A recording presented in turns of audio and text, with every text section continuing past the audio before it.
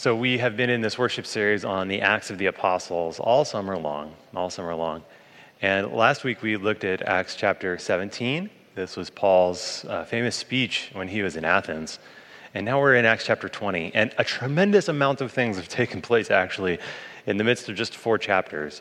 At the end of Acts chapter 17, Paul then concludes his second missionary journey, goes back to Jerusalem, and now he's sent back out on his third missionary journey, which is his last.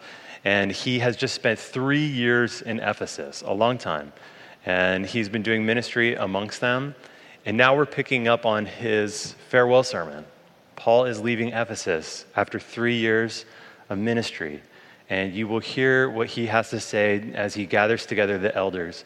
As a slight tangent before the preaching really begins, this is a great argument in favor of the Presbyterian model of doing ministry, that all the elders are gathered together. So it's kind of like a Presbyterian meeting, but probably a really good one since it was back in the beginning. With all the elders and the leaders of the church gathered together, Paul addresses them all together for a farewell sermon. So if you'd like to, you can follow along on the screens this morning, or you could also open up an app on your phone or open up a physical Bible if you have one in front of you, like I have one right here. Acts chapter 20, verses 17 through 38. Listen to God's word. From Miletus, Paul sent a message to Ephesus, asking the elders of the church to meet him. When they came to him, he said to them, "You yourselves know how I lived among you the entire time from the first day that I set foot in Asia, serving the Lord with all humility and with tears, enduring the trials that came to me through the plots of the Jews. I did not shrink from doing anything helpful, proclaiming the message to you and teaching you publicly and from house to house, as I testified to both Jews and Greeks about repentance toward God and faith toward our Lord Jesus.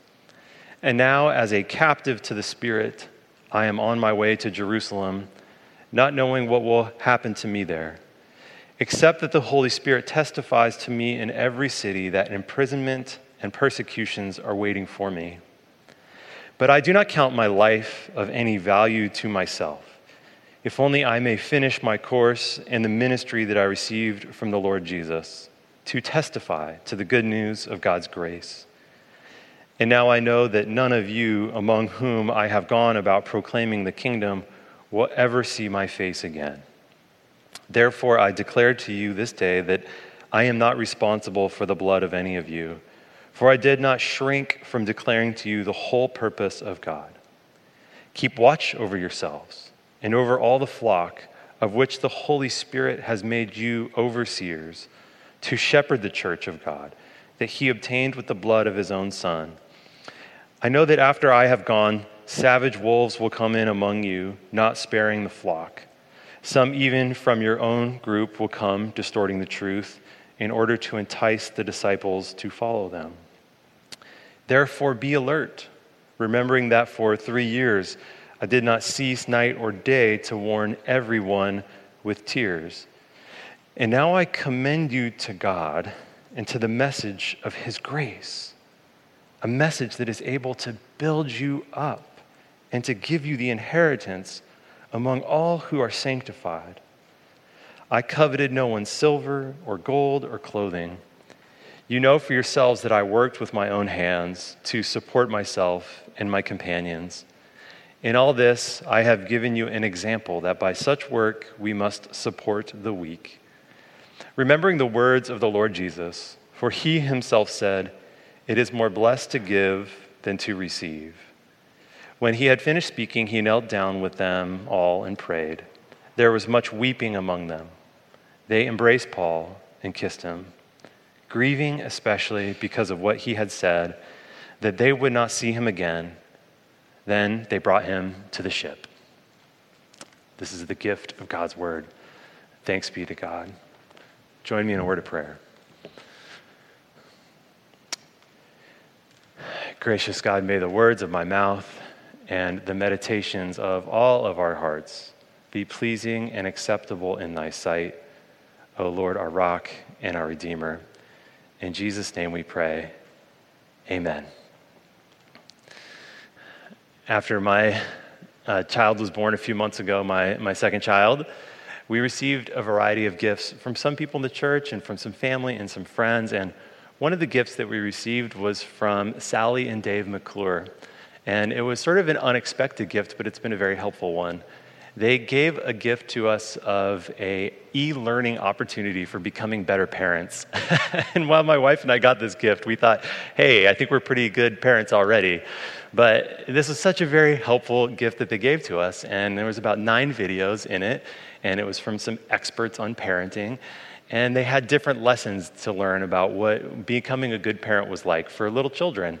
And so my wife and I, when we have time, which is not much, we try to watch these videos together. And one of the videos was very instructive and informative for me. And it was very helpful. The video was about emotional intelligence and how you can raise children to become very intelligent with their emotions.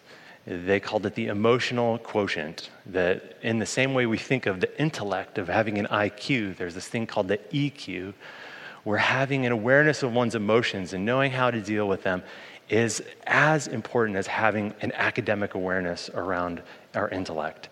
And it was a very good and helpful lesson for me to learn. Essentially, the lesson that I took away from it was this, is that we are emotional beings. Emotions are a part of who we are. And we need to address our emotions. And as parents, when you see toddlers especially going through powerful emotional moments in their life, you notice it. So you say, I see that you're sad right now. Are you sad right now? And then get them to help acknowledge their emotions, to name them, to say, yes, I am sad. Do you want to tell me about what's making you sad? And if you could begin to engage with a toddler around that, and they can say, yeah, this is what's making me sad. And then finally, if you're able to help them get to that point where they can name their own emotions, to say what they are, and you can affirm them and just normalize it and say, yeah, Dad gets sad too. It's very normal to get sad. You're sad, I'm sad. That happens to us. Then you can get to a point where you say, well, I wonder if there's a way we could try to address that. And maybe next time we wouldn't be so sad, now that we have identified that you're feeling a little sad. That's it. It's not the most complex process. It's just being able to notice and pay attention to the emotions that a child is having and to help them and to affirm them that they're very normal things, and then do a little bit of problem solving when you get to the end of it. Emotional intelligence, having a very healthy emotional intelligence. In a way, I think this is kind of what Paul is doing in his farewell sermon with the leaders of the church in Ephesus. Paul was there for 3 years, and he experienced a tremendous amount of intense emotions. Did you hear that in the scripture? Paul speaks about being in deep grief, that he knew because of the message that was given to him and his ministry with the Holy Spirit, that he was going to see persecution and imprisonment everywhere he went. He was filled up with intense and powerful emotions as a result of the ministry that he was doing there in Ephesus. And not just that, but he's leaving them now. And he loves this community. He loves being with them. He loved the ministry that he was doing there. And he's anxious and nervous about his future that's very uncertain when he goes back to Jerusalem. Acts is written by the same author that wrote the book of Luke. And do you remember back earlier this year, a long, long time ago, when we were in Lent, and we paid attention to those stories about Jesus moving towards Jerusalem in the Gospel of Luke, and we knew that there was an uncertain future for him too. We knew what his future was, but in a similar kind of way, Paul now is almost going back to Jerusalem at the end of his 3rd missionary journey, and a similar kind of fate to Jesus's is going to be his. So there's an incredible amount of pain, anxiety, there's some intense emotions. And Paul, I think, is naming these things with the elders. He says, this is happening. There's persecution, there's suffering, there's imprisonment, and there's some powerful things happening around us right now. And you could even feel at the end the way that Luke tells us in narrative form that they all are just holding each other, embracing each other, and crying at the end of this as they say goodbye to Paul. There's a lot of emotions. Paul even uses some biblical language to talk about wolves coming in after he leaves that might scatter the flock or take up the flock. And not just people outside, but people within might end up becoming some of those wolves who pull people away from the faith. There's a lot of intense things happening in the story with the Ephesian elders. And it's a very powerful thing. I think in some ways, Paul is trying to name these powerful emotions about concluding his 3 years of ministry with the church in Ephesus.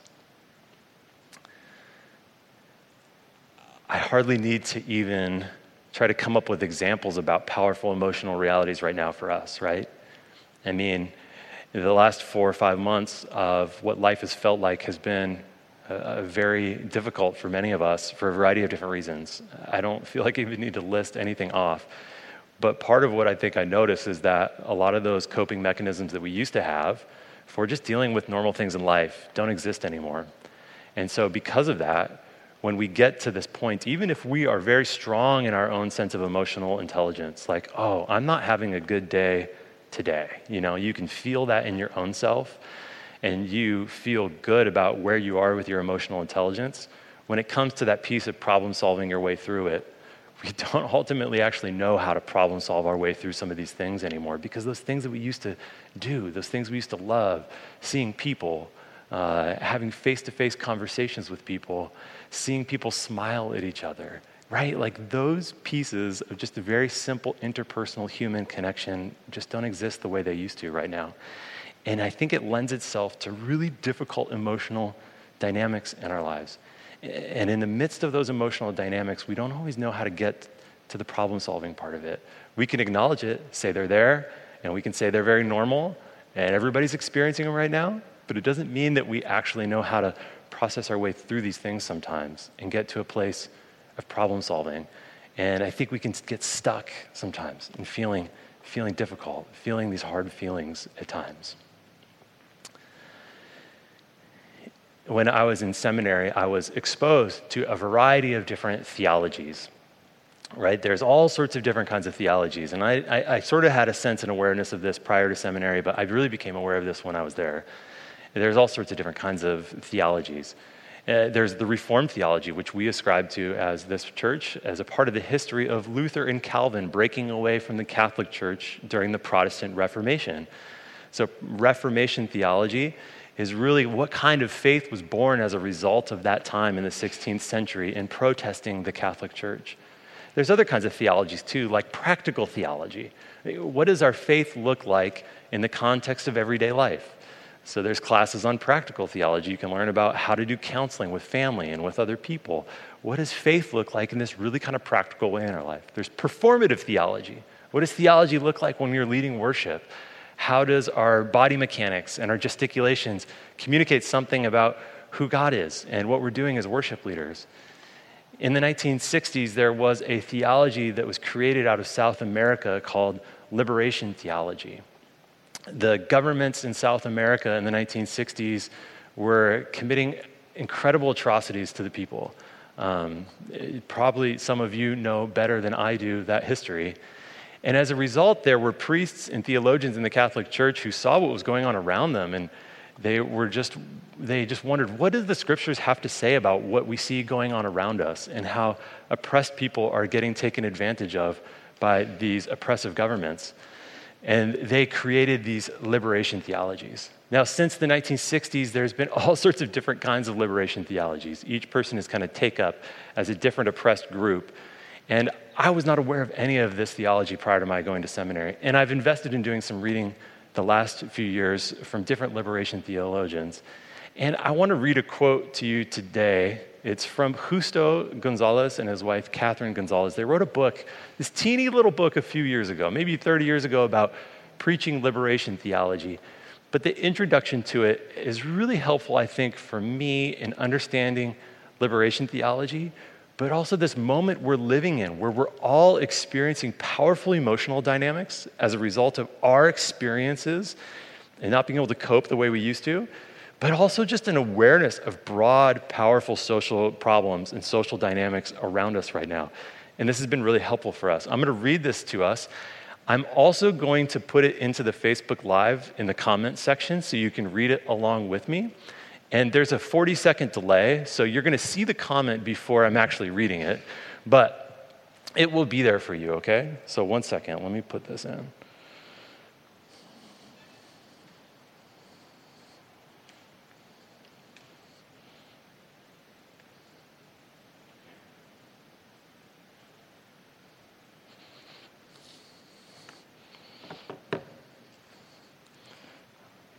Okay, here's the quote.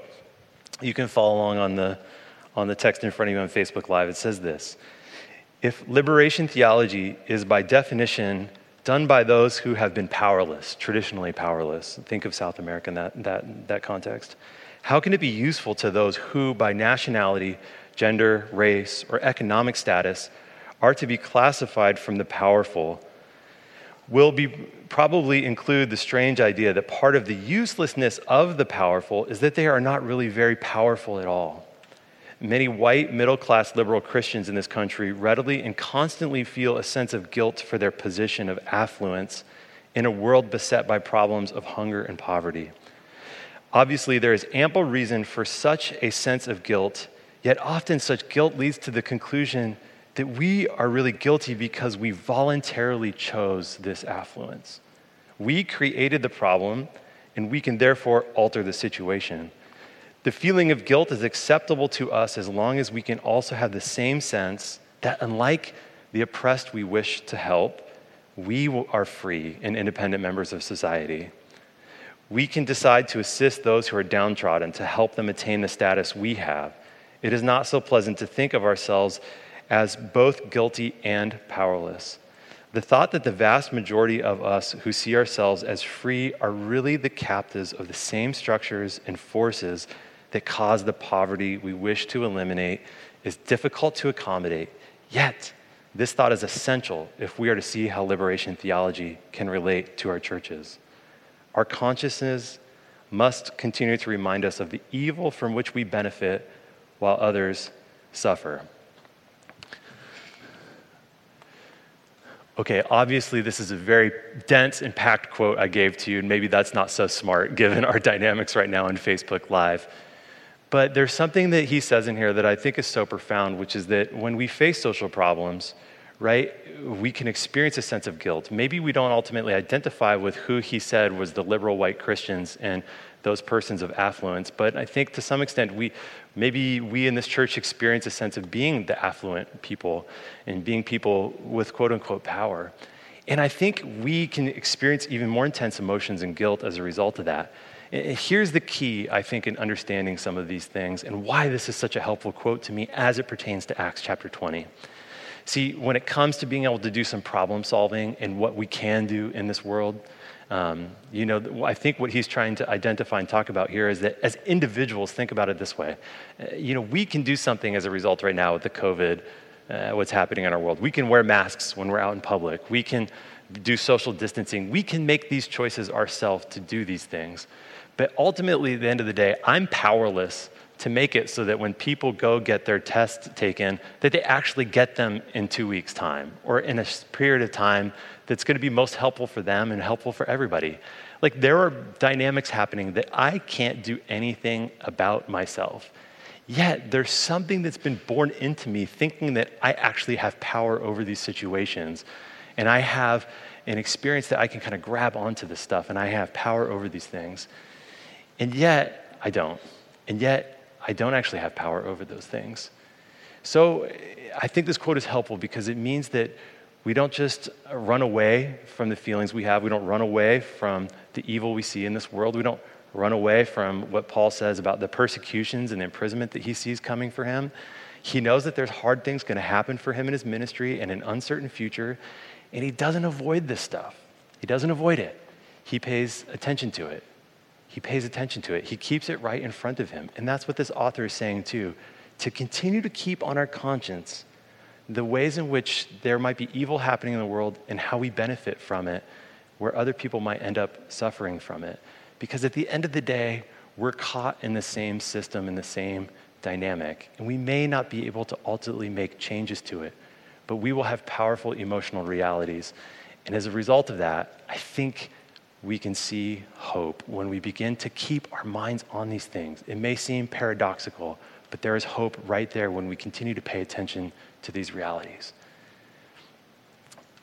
And this is the exact hope that Paul points to in Acts chapter 20. In the midst of all the hard things that are happening in Ephesus, and his worry about a future, he's worried about these wolves coming in, but he says one of the most beautiful things: I commend to you God's grace. It's a grace that is able to build you up. and give you inheritance among all who are sanctified.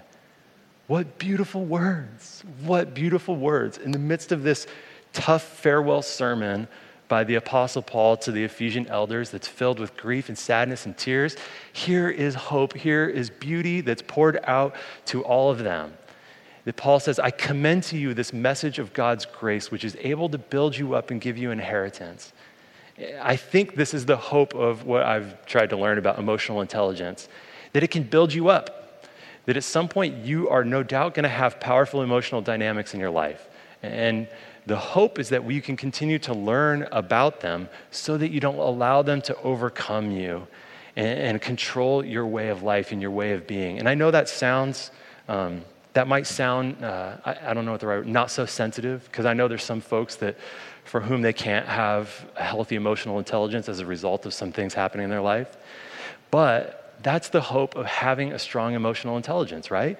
So that you can get sad and acknowledge it, but it doesn't overcome your life. It doesn't overpower you.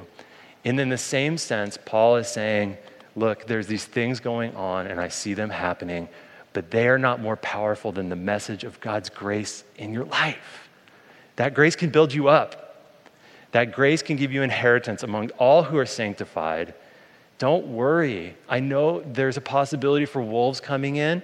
And when I leave, there's going to be grieving. There's going to be sadness. I can't be here to see what happens in your ministry, but God's grace will build you up. It will give you an inheritance among all who are sanctified. God's message of grace builds you up. It's that hopeful goal that at some point a parent can be separated from child and the child, they themselves can begin to identify and take care of their own emotional well-being, right? That by the time they're old enough, a parent can be taken away and they can do it.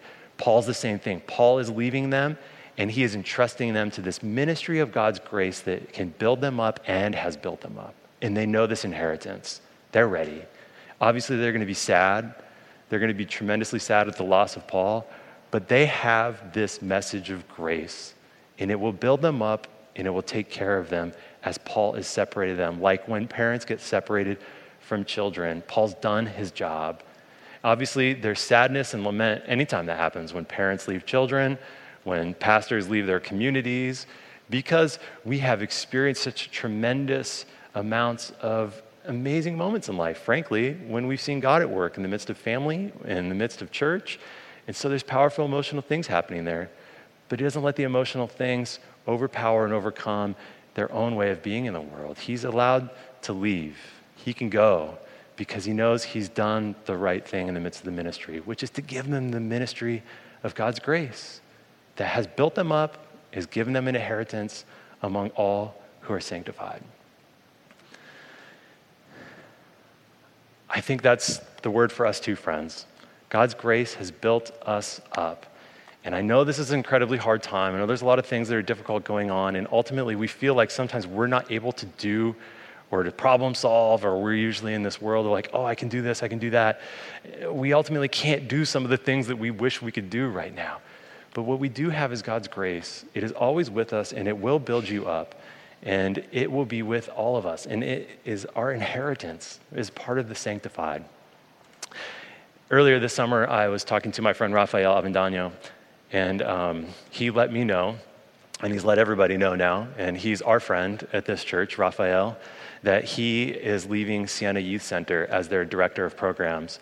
And he has left them, and he is taking a new position at another nonprofit in Redwood City. And I know that that's going to be a very sad thing for a lot of people in the community there. It's a sad thing for our community too. We love Rafael, and our probably engagement with him will decrease as a result of his transitioning from this position. And he's had a farewell, much like the Apostle Paul left that community. Rafael had to leave his community today too. But I've been thinking about that quote, as I said. How do we pay attention to the things in our life that we might benefit from, that other people suffer from? And we have these experiences of guilt, these experiences of emotions of guilt sometimes about the things we see in this world, about the problems we experience. And as a result of that learning, I spent a lot of time with Siena Youth Center so that I could just kind of see what was going on in their community. And I want to share one story about how Rafael built them up in God's grace. Rafael started a biking ministry with kids in North Fair Oaks. and they're called the Bulldog Riders. And he taught them how to build bikes, he taught them how to ride bikes, and then he gave them, I think, what's probably the best gift of their whole life. He taught them how to advocate for themselves in their community. If you haven't ridden a bike in North Fair Oaks, it's not a very pleasant experience. On this part of our community, riding a bike down Alameda de las Pulgas is nice, it's fun, there's bike lanes. People understand that there's more bikes than there are cars right now during the pandemic on Alameda, and they're very generous and caring. But in North Fair Oaks, it's a different story. On Middlefield Road, it's very dangerous to ride your bike on that road. Cars are zooming by. The way that it's been designed does not really lend itself to bikes. Cars can back in and out, and it's dangerous. You could easily see like a 10-year-old needing to go to the grocery store to pick something up and get hit by a car. It's a really scary thing. So Raphael gave them the gift of noticing these things, talking about them, and then asking them what they want to do. And they said, we want to find a way to get bike lanes in our community. This came from the students. It didn't come from Raphael. And the students themselves went to Redwood City Council meetings, they went to the San Mateo County Supervisor meetings, and they advocated on behalf of themselves and the people in their community. And finally, after years of advocacy, they were able to have a new plan be accepted. I don't think it's done yet, but I know that they have been able to do their own problem solving. It's an incredible gift that Raphael has given to them. So even though Raphael is leaving that community, much like Paul leaving that community or a parent leaving their child, there is a way that God has built them up in the midst of that relationship. And that being built up through God, they're going to be okay. Those kids are going to be okay. They're not just going to be okay. They're going to have a sense of, I can be an advocate for myself and for my community. And if other people want to come be a part of that advocacy, come on down to Redwood City. Come on down to Sienna Youth Center to be a part of what we're doing. And I think that's a gift of God's grace to those children. I think that's a gift of God's grace for all of us in this church community as we've partnered with different mission communities too, that we can see these powerful social dynamics can make us feel guilty, can make us feel hard. There's a lot of tough things going on, but deep down we know, just like the Apostle Paul, that God's grace builds us up. And we can stand strong and firm in that belief and know our inheritance among all the sanctified. Join me in a word of prayer. Gracious God, you who love us as a parent, we use language of Father to represent your relationship to your Son, Jesus, but also to all of your children here on earth, and we count ourselves as your children. We know, God, that there are times when we feel close to you or you may feel distant, but we trust that the message of grace has built us up and that we can stand firm and we can stand strong in that. We cannot avoid the hard things in life. We can pay attention to them because we know we have strength and we can be built up through your message of grace, your love, and the inheritance that you give to us as all who are sanctified, the ones who have the Holy Spirit with them. And truly the Spirit is with us right now. Lord, we pray this in the name of your Son, Jesus Christ. Amen.